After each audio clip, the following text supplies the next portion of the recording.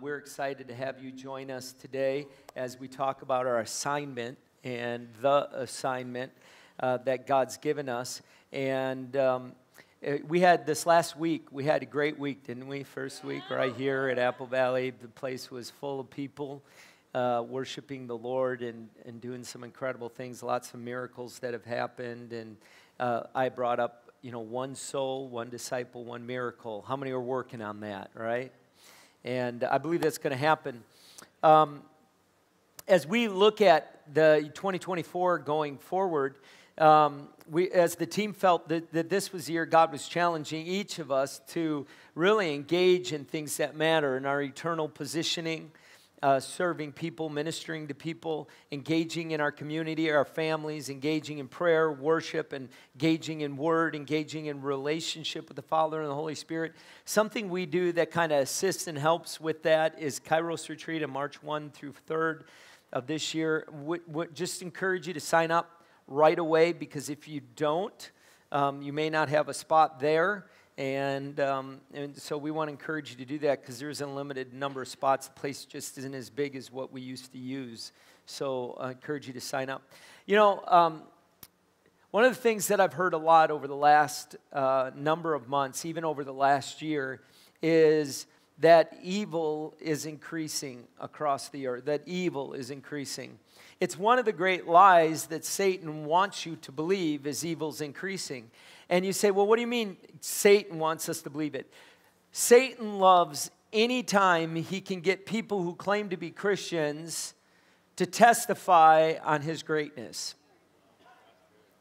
And so when you say evil is increasing around the world, what you're doing is actually testifying of the power of Satan. Can you believe how the evil did this and the evil there and what bad thing happened there?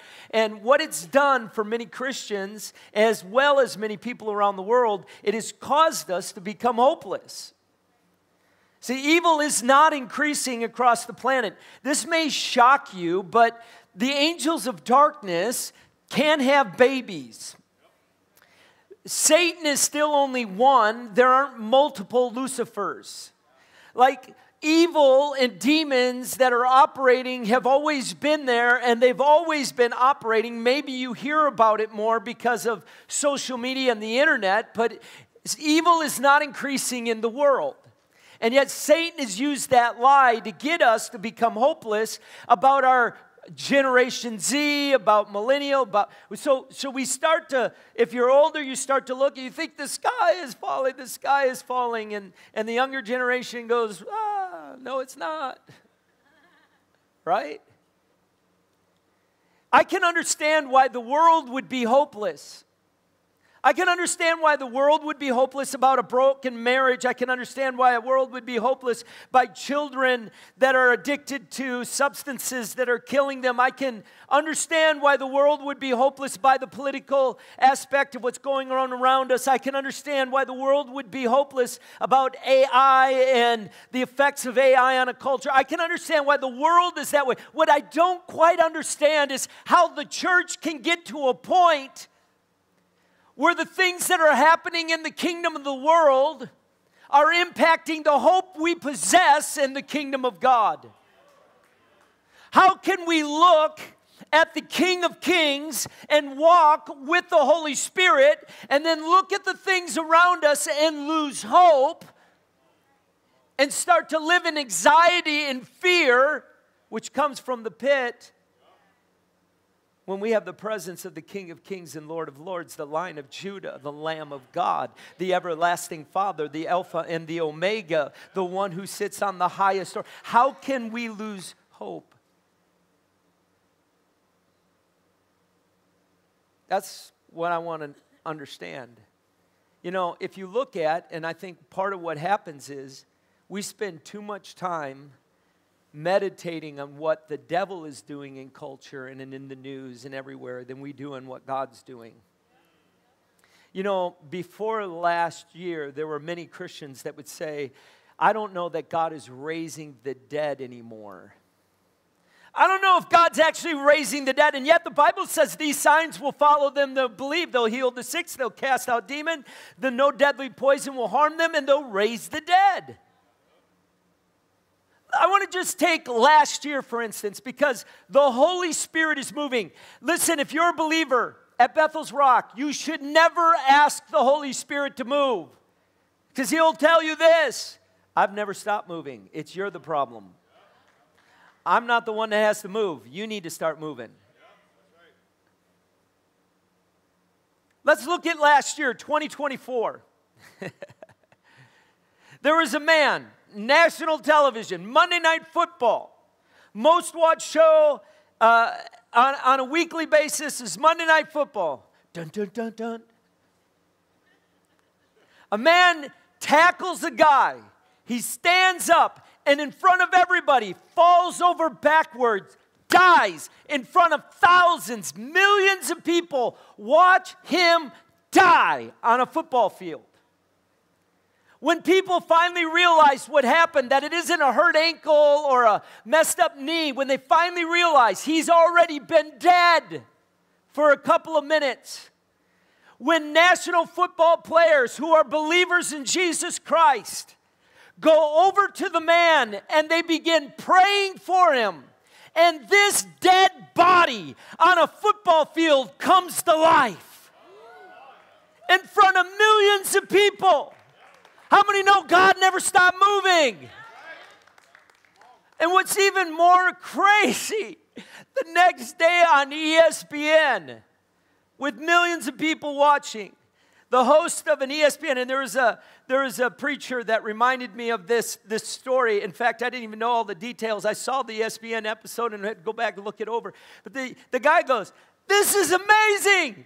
This dude was dead.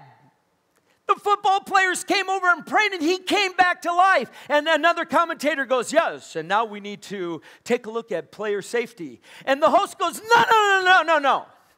This dude died. People on the field came and prayed for him, and he came back to life. Another commentator then goes, now we need to take a look at playoff seeding and how all of this is going to affect playoffs. He goes, no. Guys, we're missing it. Like, this dude died. Dead on the field. They prayed.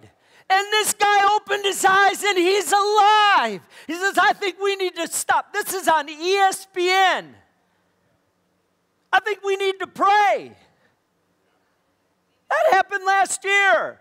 But why ain't any Christian talking about that? We're too busy talking about all the evil in the world. Stop testifying on what Satan is doing. We overcome by the blood of the Lamb and the word of the testimony of what God's doing. That's who we are. If that wasn't enough, a college in Kentucky. Do you know that people in Kentucky are missing more teeth than any other state in the union? I just threw that out there because I'm not from Kentucky. If you are, I'm sorry. A college in Kentucky. Gen Zers, they're all bad. Apparently they're horrible. They're all going to hell according to some Christian because they're all on this internet thing. They're on the social media. And we've written them off because they're more, literally, listen, they're not going to pretend they're believers. They either are going to be or they're not. There are a whole lot of people in generations before them that were okay with pretending to be believers, although they didn't believe in anything. They want something real and authentic, and they're going to run after that. That's what they want to experience.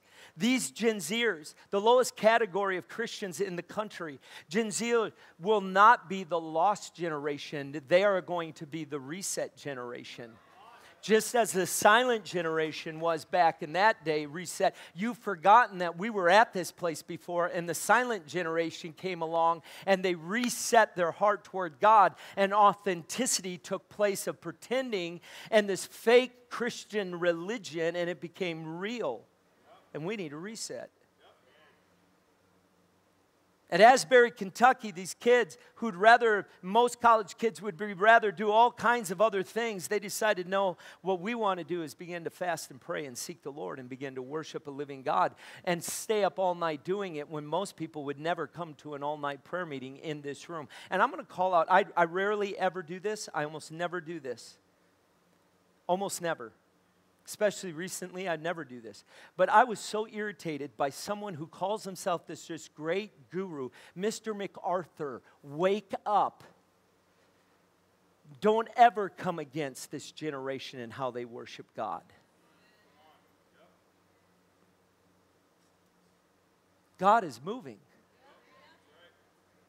If that wasn't enough, there was a film that came out called the Jesus Revolution film. It was only expected to make $5 to $7 million. It ended up making over $60 million. Greg Laurie ended up baptizing over 5,000 people at Pirates Cove in Orange County, California, who got saved by watching that movie. I think the Holy Spirit is moving. On top of that, a biology chair at Stanford University, not a Christian school, got on his podcast and he began to talk about some of the things he needed to talk about. And then at the end of his podcast, he says, I want to take the larger portion of my time and talk about an encounter I had with Jesus Christ and how he changed my life. And then he began preaching on the good news of Jesus.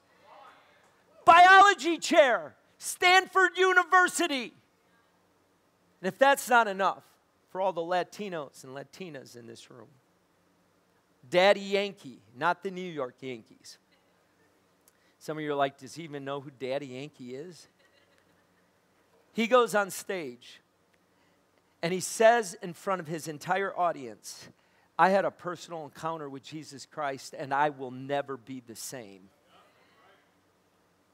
We are on the brink of an explosion of the light of God. This is not the time for the church to lose hope as the world has lost its hope. This is the time to engage with the moving of the Holy Spirit and to become obedient with the assignments He's calling us into.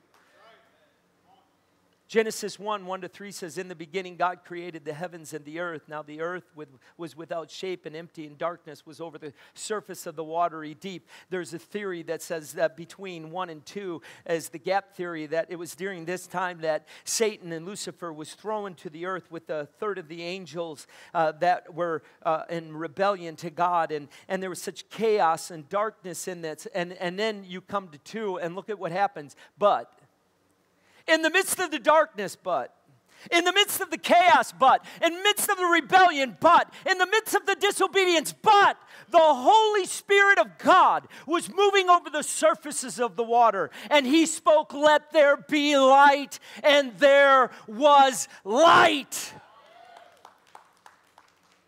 You, my friend, are the light of the world. And when He spoke, let there be light, I prayed this morning, the Holy Spirit speaks into your life. Let there be light that would shine from you, that would shine into the darkness. Do you believe the same Spirit is moving across the world today? Because I do. And I believe there's a gospel explosion. My friend, it's when things get dark that people lose hope. And hopeless is running dark in this country. But don't underestimate the power of the gospel to push back darkness. Don't underestimate the power of God that overcomes the lies of the enemy, the truth of God that overcomes the lies of this world. Don't underestimate the light of God that shines in the most dark places. Don't underestimate the... Oh, come on. Amen, Pastor. You're just so passionate today. That's because I fasted last week. Oh, he's so cute up there doing that. Something needs to shift in our hearts. Because we all need to get more passionate about the fact that the gospel I'm preaching has the power to break the strongholds of the enemy, the bondages of the enemy over lives, the lies and blindness of the enemy over that people will be able to see again, because there's power in the gospel and in the anointing that I carry, that darkness fears the light that I am. It's the dead, like literally, it's the hopeless dead church that Gen Z is running away from. If you want young people in the church you worship at, you better start shining the light because they're not going to put up with your darkness. They're not going to put up with the dark messages that we preach that bring no life. They're looking for something real. And I don't know about you, but I want to be a pastor of a church that is engaged in their assignment to be the light of the world and enjoy the adventure of what God's asking us to do. The assignment is a specified task or amount of work assigned or undertaken if assigned by an authority, a position, post, or office to which one is assigned. Assignment is different than purpose, and I'm going to show you how it is in a moment here. But purpose is overarching calling. The assignment is the activity. You know, the Apostle Paul had the purpose of an apostle, but he would be obedient to the assignments. If you look at Acts 23:11, it says, the following night the Lord stood near Paul and said, take courage, as you have testified about me in Jerusalem. I want you now to testify about me in Rome. I want you to go to Rome. Are you willing to accept the assignment? Paul said, yes, I'll accept the assignment. Paul knew it wouldn't be easy, and it wasn't. He was imprisoned. He was accused. He was imprisoned. He was put on a ship. The ship was shipwrecked.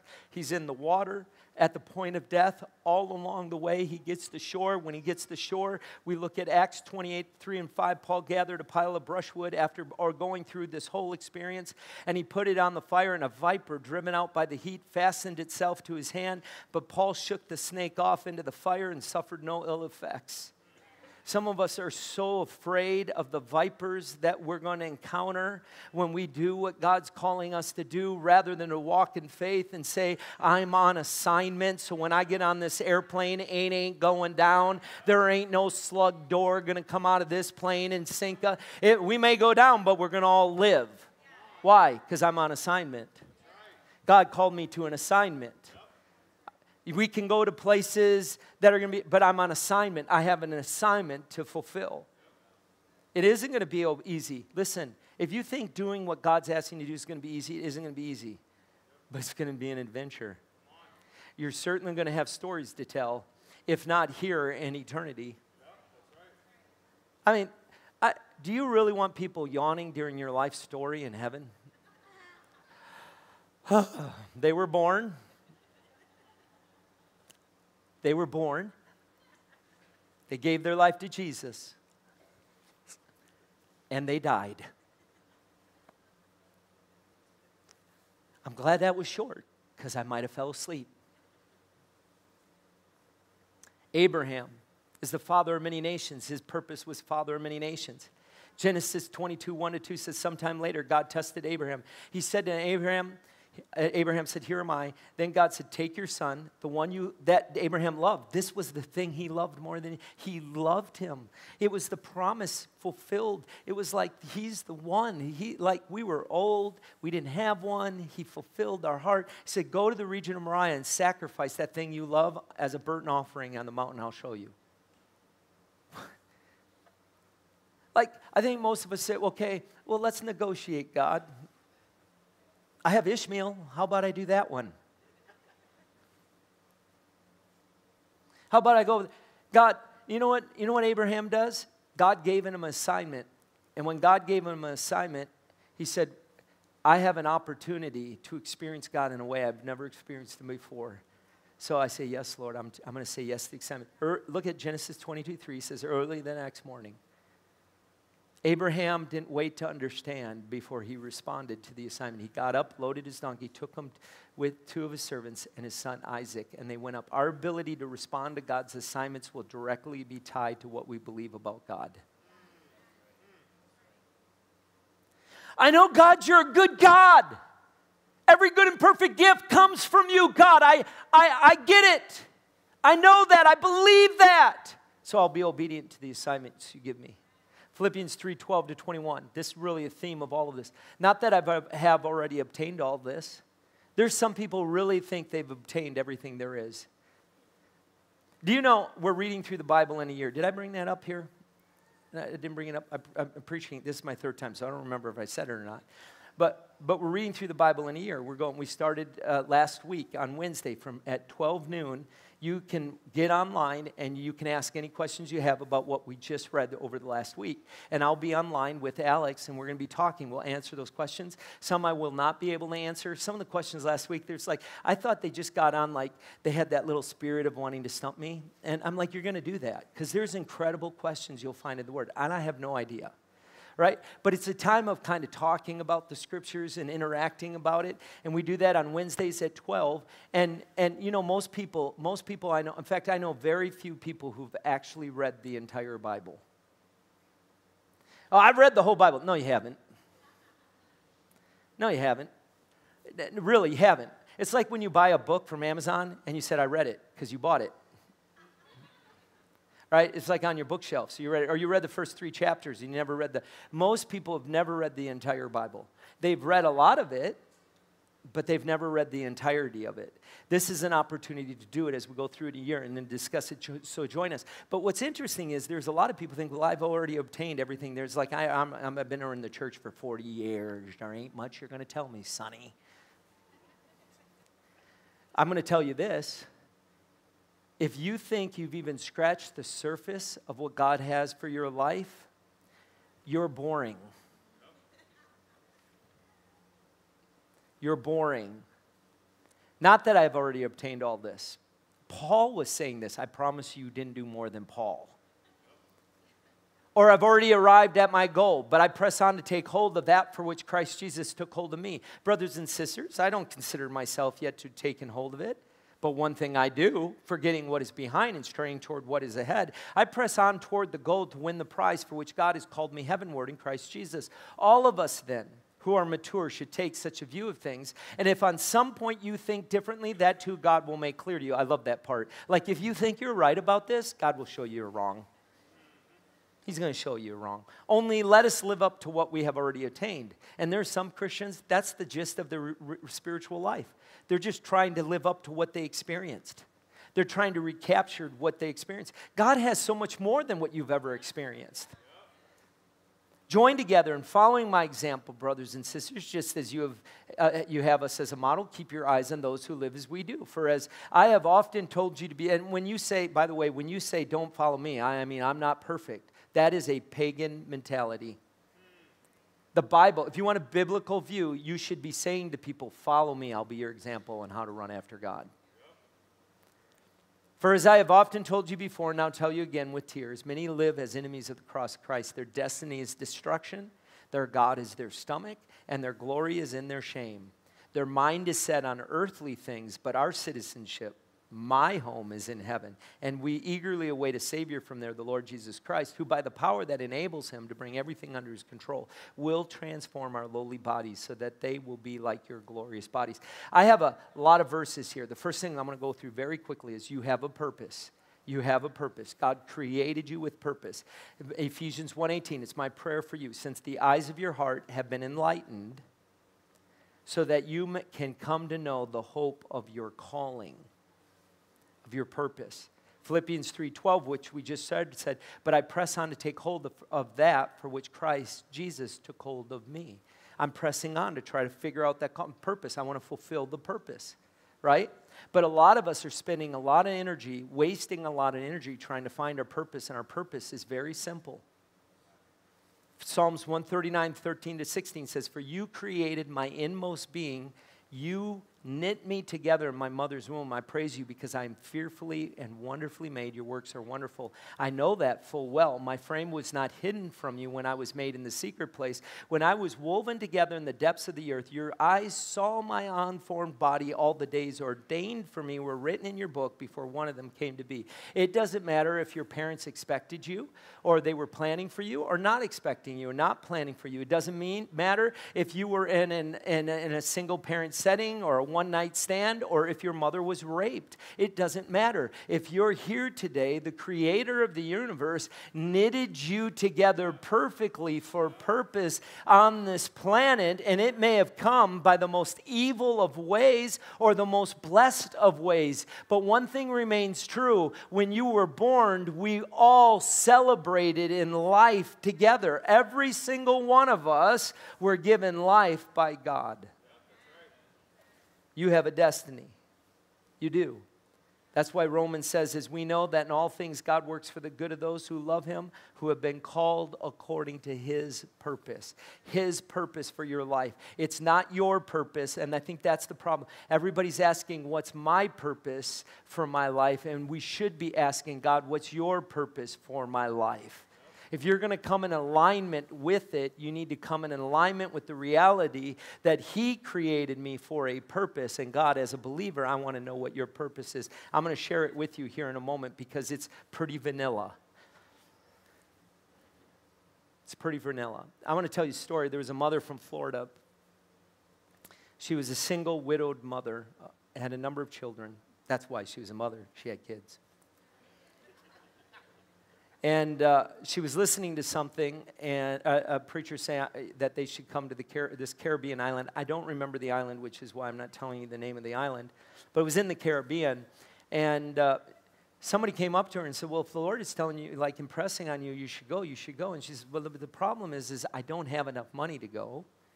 And even if I did, if I take vacation, which I don't have, how am I going to pay my bills that I'm barely paying with my job when I do work?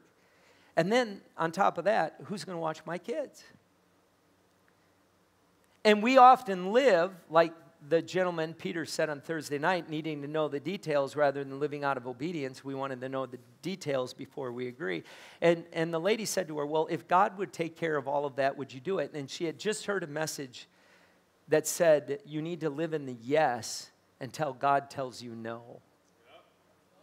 And she said, I will say yes. Some of you in this room, you need to say yes to the missions trip until God tells you no. Well, God worked out everything so she could go on the trip.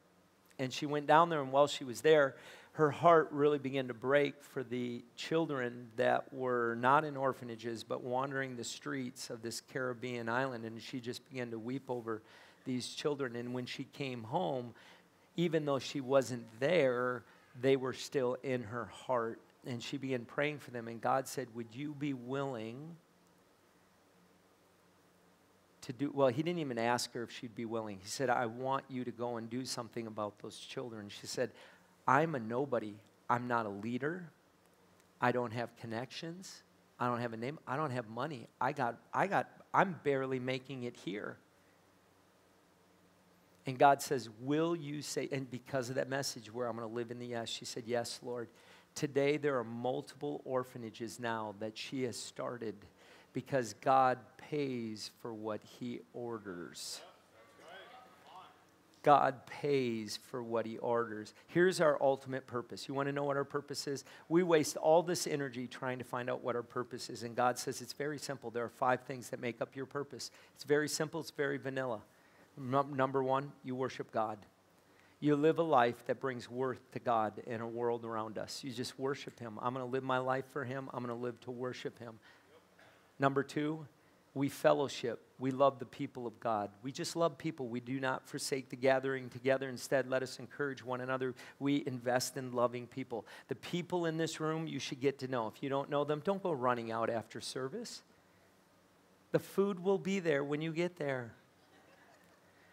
You really need to get to know the people because these may be the people that are praying for you if you're laying on your deathbed in a hospital or somewhere, and they show up because you invested in them here. Discipleship, to grow in faith and to help others grow in faith. That's why every single person in this room, I'm challenging you to be discipling one person to grow closer to God. Number 4, ministry, to serve people and be great. To serve people and to be great. To serve, find a way to minister. Every single week I'm going to minister, whether that's in kids ministry, youth ministry, a small group, teen challenge, the pregnancy care center, where you're ministering to people every single week. And then lastly, evangelism. Be sharing the good news of share your testimony with people every week. Who have you shared the good news with this week? That should be the thing. In evaluating our week, we should ask ourselves, who did I share the good news with this week? That's our purpose. That's our purpose. Here's the second thing. But my assignment is something God gives me. We engage in it. And now listen to this. God is in charge of your destiny, your purpose. But he has put you in charge of your decisions. You get to choose whether you'll be obedient to the assignments he gives you. Don't allow not knowing your purpose to paralyze you from being obedient to your assignment. Because a lot of people will never really fully see their purpose until they start doing the assignments. Listen, alignment determines assignment. Satan has been very good at getting people to run after things that have nothing to do with what he's doing because they want to do it.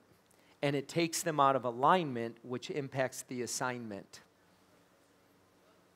I remember my daughter when she was in high school. Well, I remember my daughter. She's not hard to remember. Mackenzie, when she was in high school. I remember her, she came home one night, and she hated assignments where you had to do something with the assignment was working with another student. And I don't know that she realized it. Like my daughter, when boys would flirt with her, she didn't really know it. It like annoyed her, and like she didn't understand that they were flirting with us. She thought they were being mean. And it was fun. What's funny about it is my wife tried to teach her how to flirt, and it didn't go well. She had no problem. She ended up with Edwin. She's fine. She was a great student and wanted a good grade, and she's working with this boy who was a procrastinator, didn't work hard, wasn't good, and she annoyed her anyway in class. And what Mackenzie didn't understand was the assignment was more than just doing the assignment. It was learning to work with someone else who was not like you, that didn't have the same value and everything. And she would come home and complain to my wife every night about it. I'm sure he went home and says, this girl, she's so intense. Like, she just does it. She's a micromanager. She wants everything. You know, I'm sure.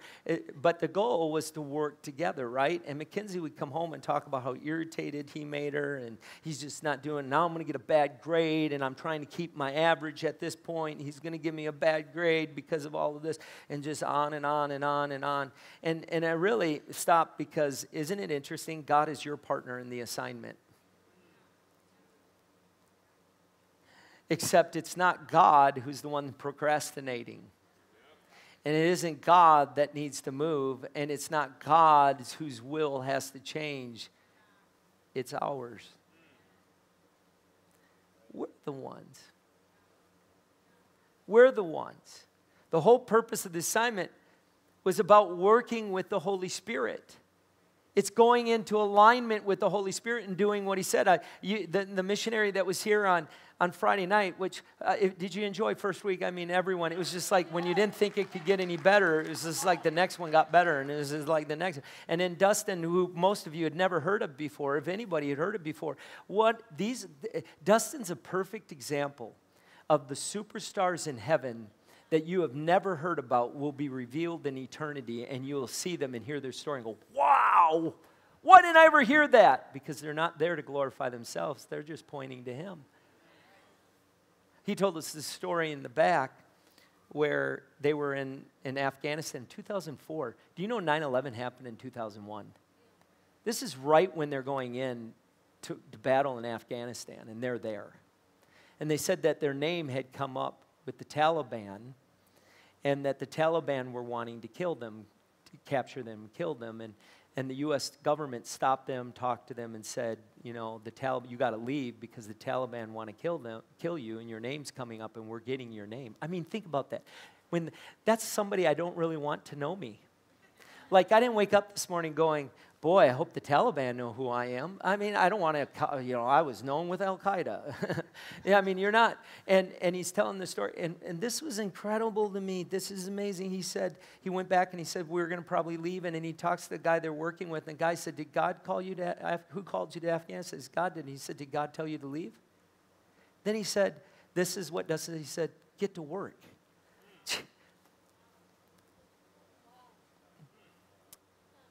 Do you see the gap? Do you see the gap? Do you see it?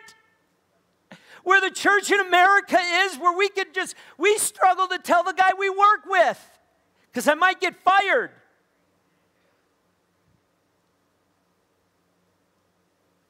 There's something going on when you see God, where your life, you lay it down because there's something greater.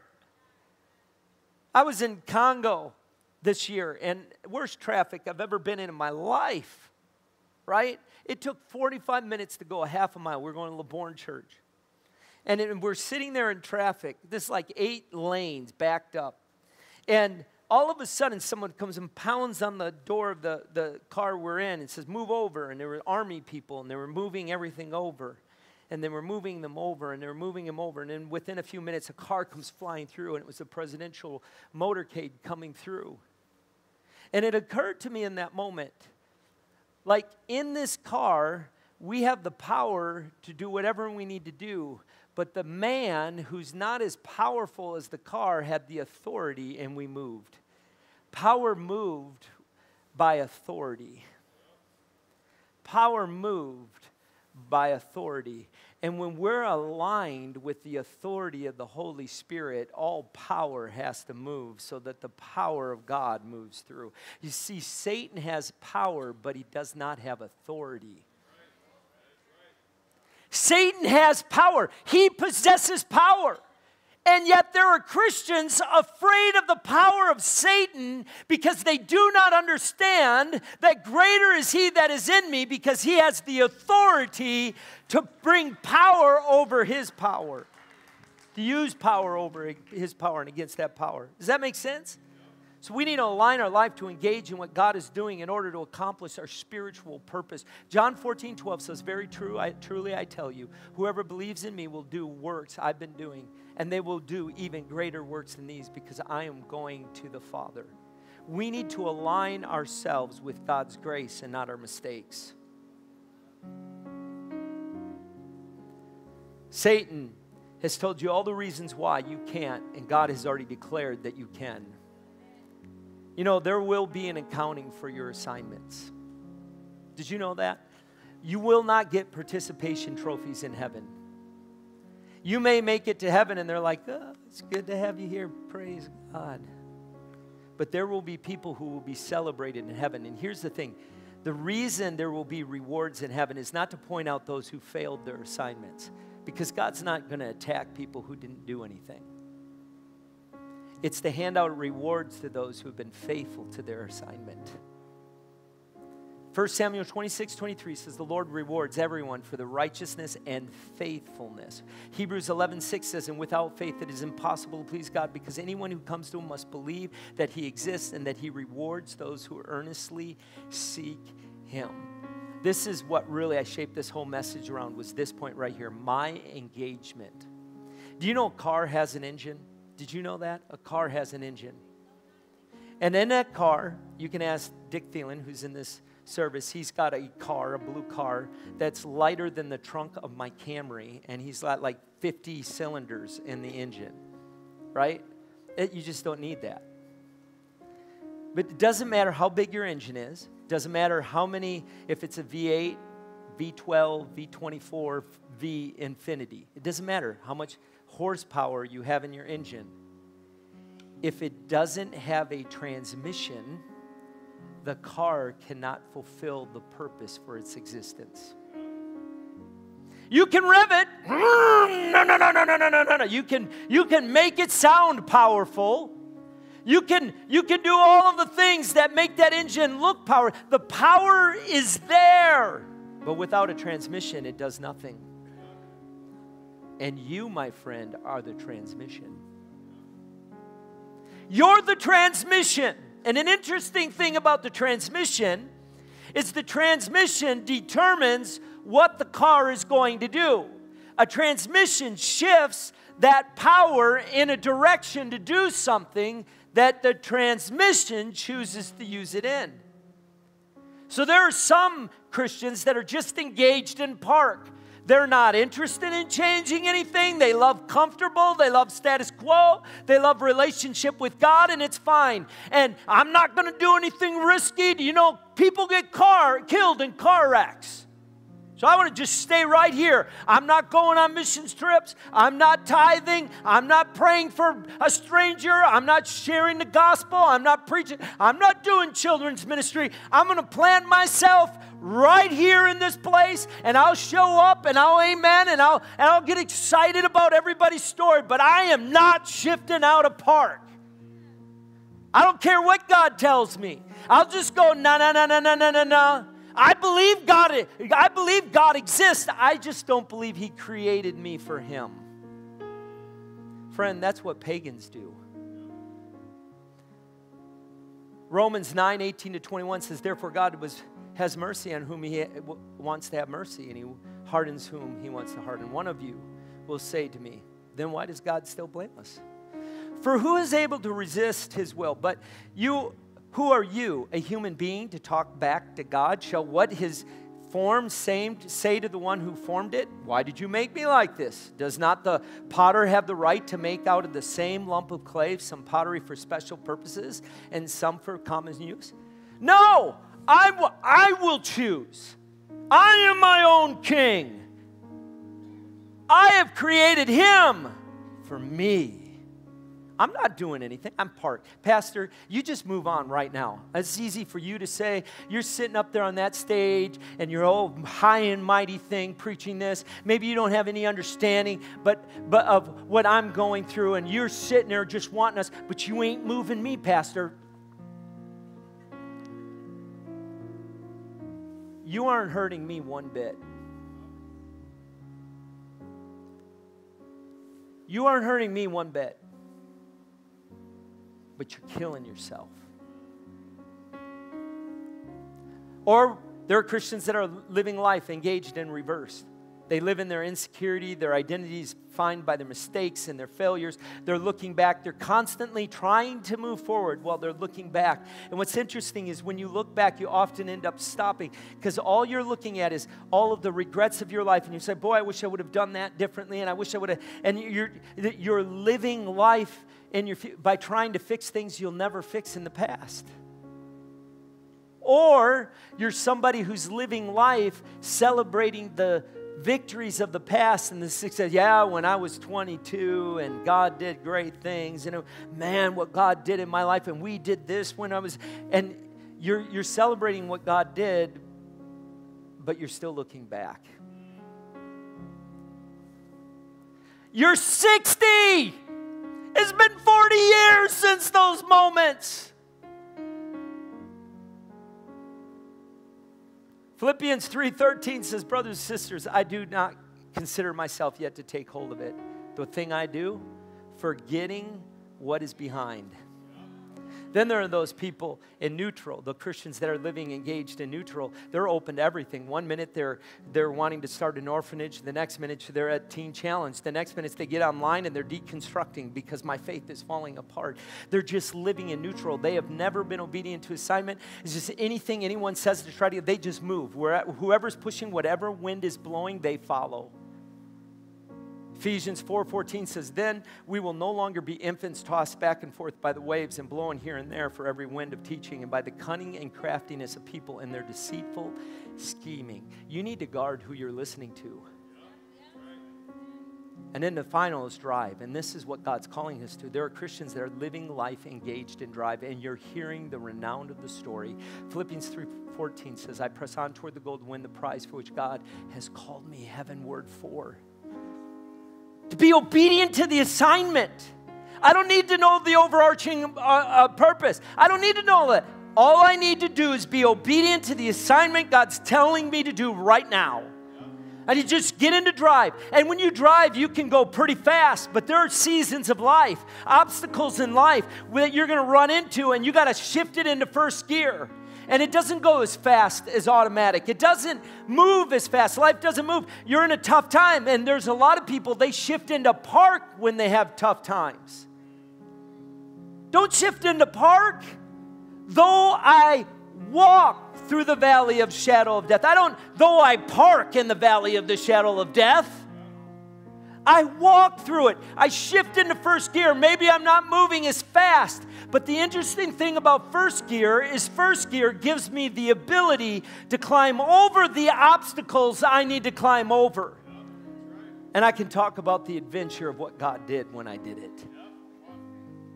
You see, when you engage in drive, what you're saying is, I'm going to be obedient to whatever the assignment is that God's calling me to. And would you stand?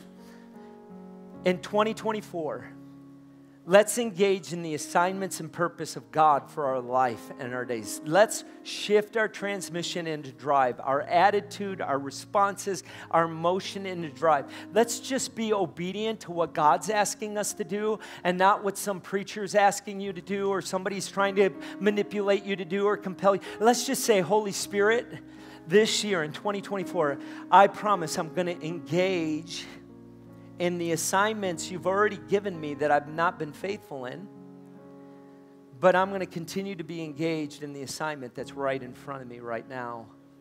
And maybe like that Florida mother, I have no idea how you're going to do it, but I'll walk through the doors that you put in front of me. And God, I believe that you're going to use my life to be a part of the great move of God that's going to be revealed, the gospel explosion that's going to be revealed across this country. Do you believe that? Say, not just because we fasted and had a great week, but you got it deep down inside. Say, I'm not being moved because of a message. I'm being moved because the Holy Spirit is speaking to me right now. I'm being moved because I hear the Holy Spirit talking in my heart, imparting, imprinting in my heart a passion for something more. So in 2025, I don't look back and say, I didn't get out of the park. I'm shifting. Holy Spirit, I need your help to shift. Right? Will you just close your eyes right now? And the reason we do that is so nothing distracts you. But if you would, just ask the Holy Spirit right now, help me to shift into gear. Help me to shift into drive. Help me to shift. Lord, I don't know how to do it. It's a great analogy, but how does that practically happen in my life? Holy Spirit, I pray, take this analogy and transform it into something so practical in their heart and their mind, that they would see even today, even in the moments following this service, that they would begin to see that when they needed help, in their weakness, you're strong, that in their inability, that you can shift them. The Bible says we have not because we ask not. So this morning, right now, we want you to come. The promise of the word says, if you knock, I'll open the door. If you ask, I will respond. If you seek, you will find. Right now, just begin asking the Holy Spirit to do that in your life, in your own words, in your own personal way. Right now, begin interacting with Him. Ask Him, put me in drive. If that's all you say, put me in drive. Put me in drive, and He will.